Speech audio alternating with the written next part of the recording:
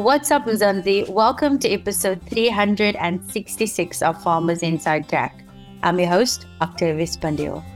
Now, soilless farming is plants that can be grown inside using hydroponics without the need for soil or a growing medium. So plants receive all of their nourishment from a nutrient solution that is delivered straight to their roots as opposed to extracting the mineral nutrients required for growth from the earth. In this episode, Hidaayatullah Tayyib, AquaOrganix CEO and founder, shares the overall benefits of soilless farming practices. Hidayah, welcome to Farmers Inside Track. It is absolutely exciting to have you with us.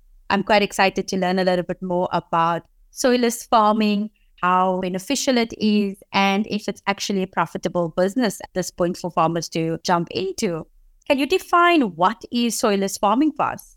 Hi, Octavia. Thank you so much for having me. I'm really happy to be here and excited to talk to you about soilless agriculture, which has been a passion of mine for the past 10 years. So what is soilless agriculture? Well, it is what the name suggests, agriculture without soil. Now, as we know, most people understand farming to be something where you've got to get your hands into the dirt, get on your knees and plant something in the soil. However, there is an alternative, and it's growing food, plants, and medicines in a medium that doesn't contain soil, such as water or cocoa peat or clay. What are the advantages of soilless farming practices? There are numerous advantages for soilless farmers. The first one that I think that really stands out for me is water conservation and being able to use a lot less water to grow food in a smaller space. So those are two, but let me focus on this water conservation. If I were to give you an example, if you wanted to grow, let's say, 1,000 heads of lettuce on a field, you would have to water those lettuces every single day for the growing period, which is usually between 21 and 7 days.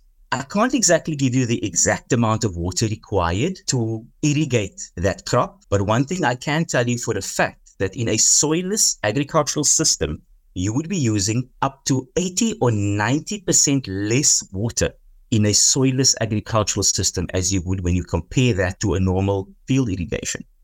If you were to say to a farmer, look, I can cut your water bill down by 80 to 90%, most of them would tell you this is impossible or be very interested in what you have to offer them.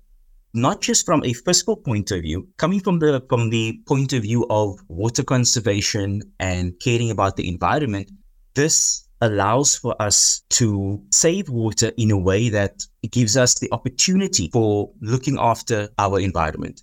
I can't say it's not the same for the current form of agriculture where we are using way too much water and not growing as much food as we used to.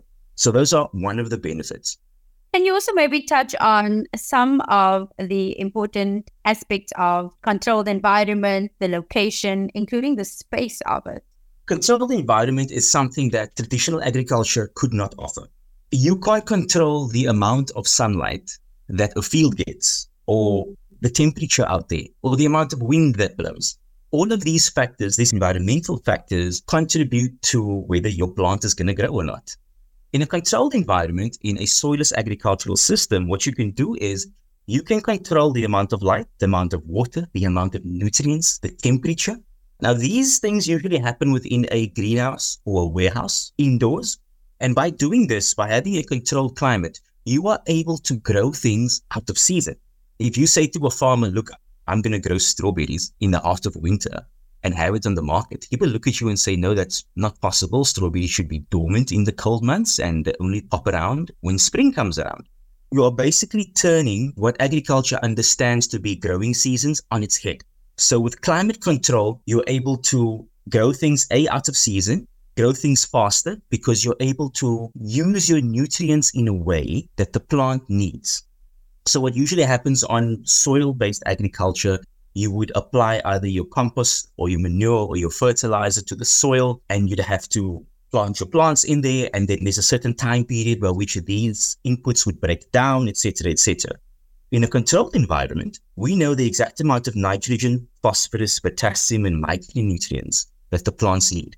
So we give it to them at the amounts that they need it, at the times that they need it, in the temperature that they need it, and thus giving them the perfect environment, not just to survive, but thrive and give off a in most cases, a much better yield than soil-based agriculture.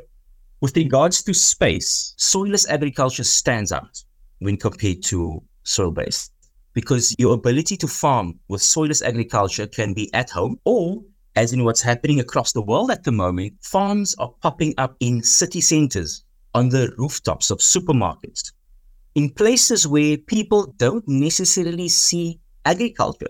You don't look at the skyscraper in the middle of Cape Town and then say, that'll be a great farm. Nobody thinks like that. However, in New York, for example, there are skyscrapers that are being utilized for farming. The reason for this is, with soilless agriculture, you have something called vertical farming, where you're able to plant your vegetables and your herbs in a manner that allows for space to be utilized very easily. So if you just Google vertical farming and have a look at the images, it's pretty self-explanatory. However, these concepts are so easily adaptable to everyday life for people who are living in apartments who want to farm. So utilize the space by going vertically. This offers you the opportunity to grow your herbs and your spices, even your fruits. Let's just jump into the types of systems that can be used for soilless farming. I know that there are drip systems, wicking systems, nutrient film. Mm-hmm. Can you maybe just share a little bit more about those techniques and some others that I haven't mentioned? For me personally, the different types of grow system really affects your hydroponic business if you want to start a hydroponic business or you are growing at home. So the two that really stand out for me and two that I've been utilizing in my business and what I tell my customers to utilize is the deep water culture system and the nutrient foam technique. So I'm going to focus on these two. So with the deep water culture system, I'm going to give it to you in the most simplest form possible. It's just a bucket or a tub of water where you add your nutrients or your fertilizer, and then you have your plant float in that nutrient mixture. Very simple, very easy. Now, this really stands out for me because it's easy for you to control the water parameters, such as the pH and the nutrient that needs to be in there. It's easy for you to access your plant. And if for whatever reason you need to flush the water out, it's easy for you to empty that reservoir and to fill it again. So for beginners, I always say, go for the deep water culture system. You actually build a relationship with that ecosystem when you start off with a DWC, otherwise known as deep water culture system. You can add an aerator to that. And if you don't know what an aerator is, if you've ever seen a fish tank, they usually have this bubbler in the corners to fill the water with oxygen. Now in hydroponics, this is really important. The water needs oxygen. Your roots of your plants needs oxygen. So DWC for me is a winner. The second one is nutrient film technique. And when we operated in South Africa, we had a semi-commercial nutrient film technique system that we utilize. And what it is, I'm going to make it again as simple as possible. It's just a gutter pipe or a PVC pipe with water that's flowing through the pipe. And then you float your plants in that nutrient mixture that is flowing through the pipe and then back to your reservoir. Now, this really excites people. When they see an NFT system, they see this gutter pipe, I'm going to use that term, with about 10 to 12 plants in there, depending on the length of the gutter pipe, with about 10 to 12 plants in there. And this is very visually appealing. It's also used by a lot of commercial hydroponic growers the world over, because you're able to fit a lot of plants inside stacked up gutter pipes. So that's the nutrient film technique. The other methods that is utilized but is not that popular, I'd say, is the ebb and flow system. Some people might be listening and say, hey, I swear by the ebb and flow system. That's okay. You are part of the 20% of growers out there. The 80% don't really use this. But with the ebb and flow system, it's basically a flood and drain system. So you'd have your nutrient mixture flowing towards a bladder that contains a grow medium. So a grow medium is something that you can grow plants in that is not soil.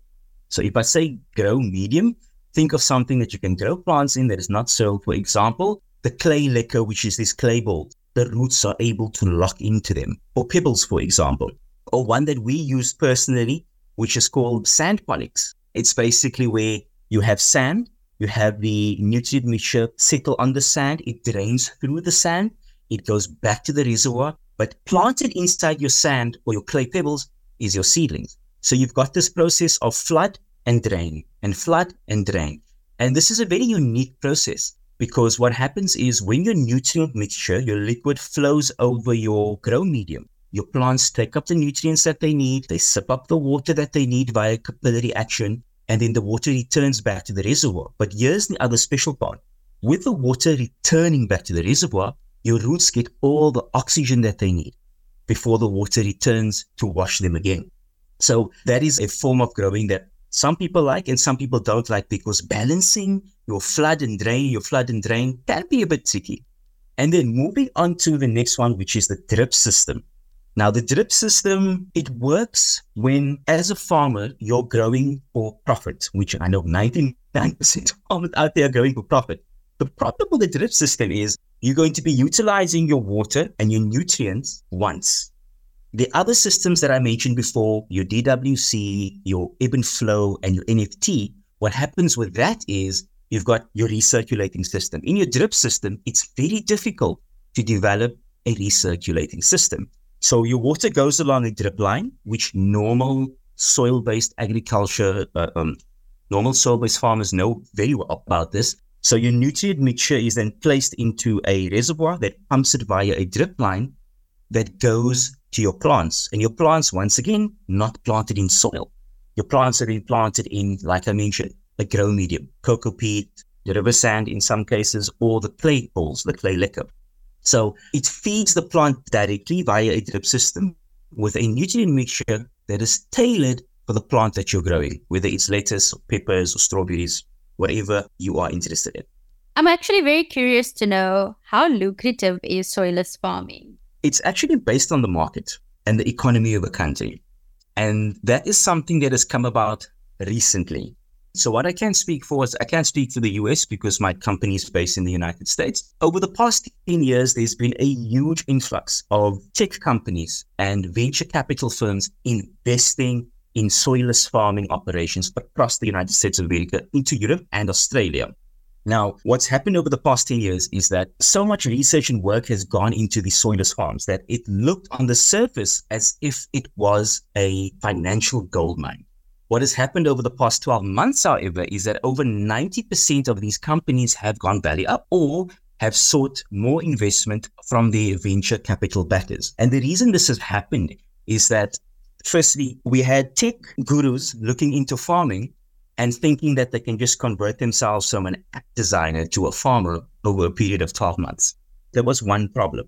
So they didn't look at the market specifically in the US. So with soilless farming, you aren't able to grow as a variety of plants as you are with normal traditional agriculture. The crops that is focused on with soilless farming is your leafy greens, your small fruits, such as peppers and strawberries, cucumbers in some cases. And from there, you should be able to figure out what your market is like. Let's take New York, for example, where people are living in high-rise buildings. We've got a lot of supermarkets around the place. And these soilless farms, aero farms, for example, would supply their microgreens and their lettuces and whatever else they were growing directly to places like your Whole Foods, which is their version of Food Lovers Market, directly to your Whole Foods. However, here's the catch. You were still competing with the big farmer who's got a massive plot of land an hour or two away, who was able to charge less than half for his product than you were.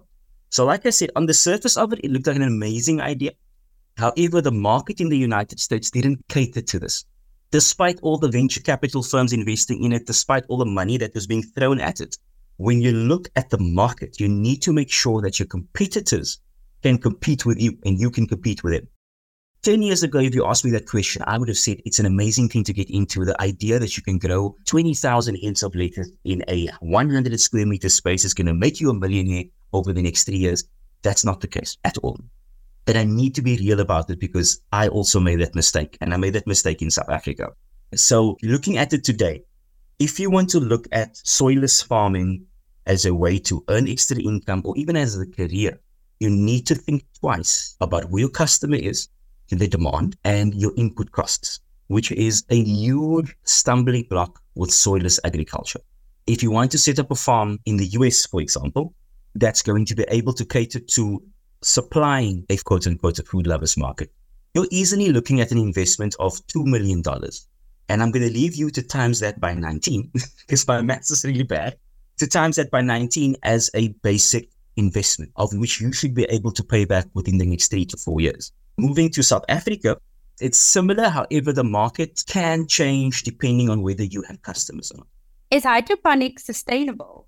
5 to 6 years ago, if you were to ask the question, most scientists and hydroponic growers would tell you yes, and they will scream it from the rooftops. However, my research for the past 11 years has been about trying to find a way to make hydroponics and also soilless farming a lot more sustainable. So let's just rewind 5 years, like I mentioned. So 5 years ago, scientists would say, hey, we are using 80 to 90% less water in soilless farming, in hydroponics. Isn't that amazing?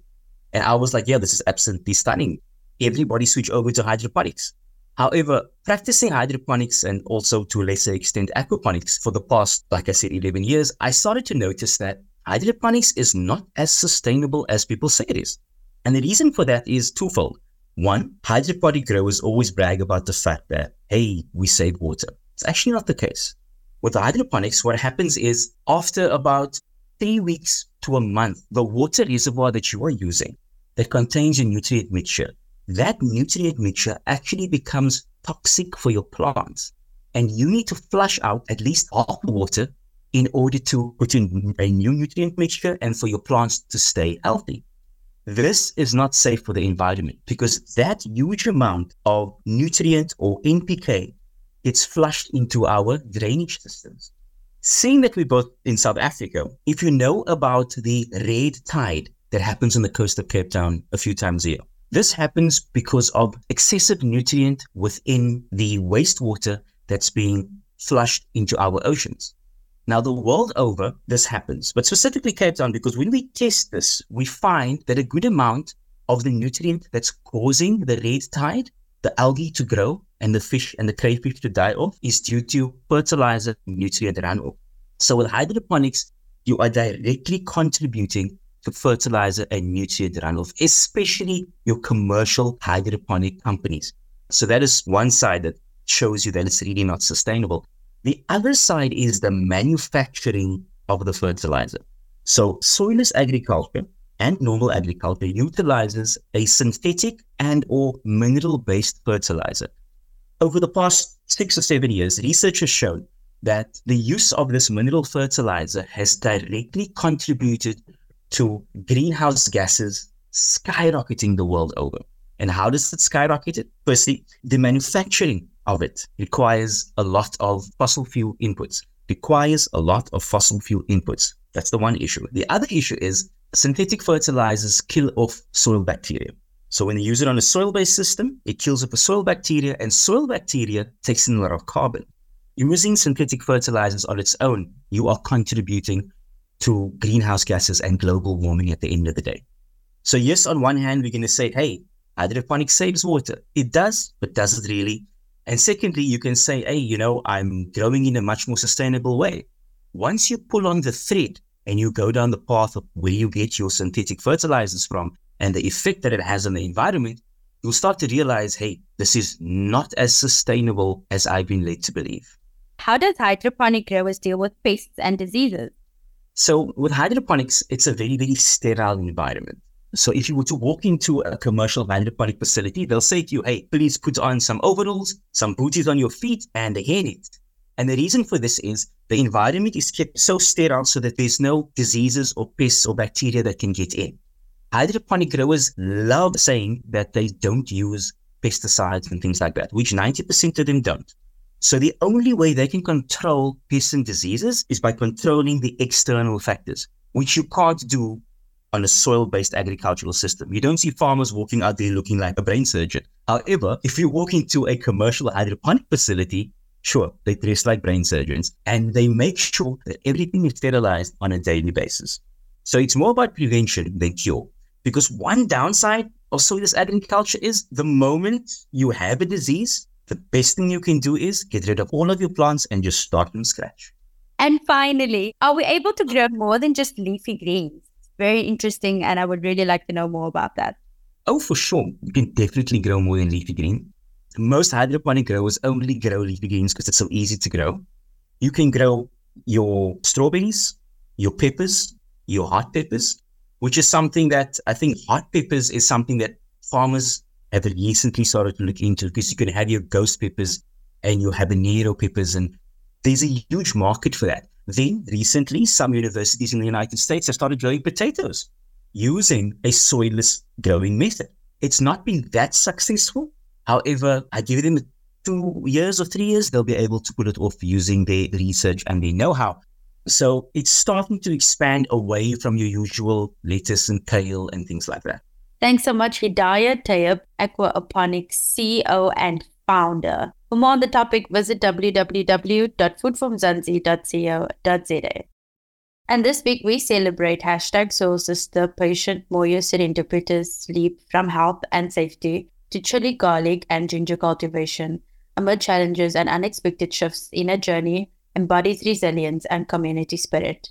The Asian market came to us after they heard that we were doing organic farming. They gave us a contract where they said, if you can try and supply us a certain amount of product every month for the next 5 years, we'll give you a bigger contract to work with you. So that's how we then got into this market. We didn't struggle that much because the fact that ginger, garlic, and chili is used on a daily basis, and it's one of the remedies that was used during COVID. Our market is now stable, and we've got a very good client that we grow for. We don't have to go out there and seek the market. That's the fortunate part that we have as a business. Patience is one of the phenomenal women selected to participate in the 2023 #Soul Sister program. Catch a full interview on www.foodformzansi and on Food From Zanzi's YouTube channel. And that's a wrap. Remember to subscribe to our podcast on your favorite platform. From me, Octavius Pandil, our technical producer, Megan van der Vent, and the rest of the #team Food From Zanzi. Thanks for listening. Life in South Africa can be a lot. I mean, scroll through Twitter for a minute and tell me I'm wrong.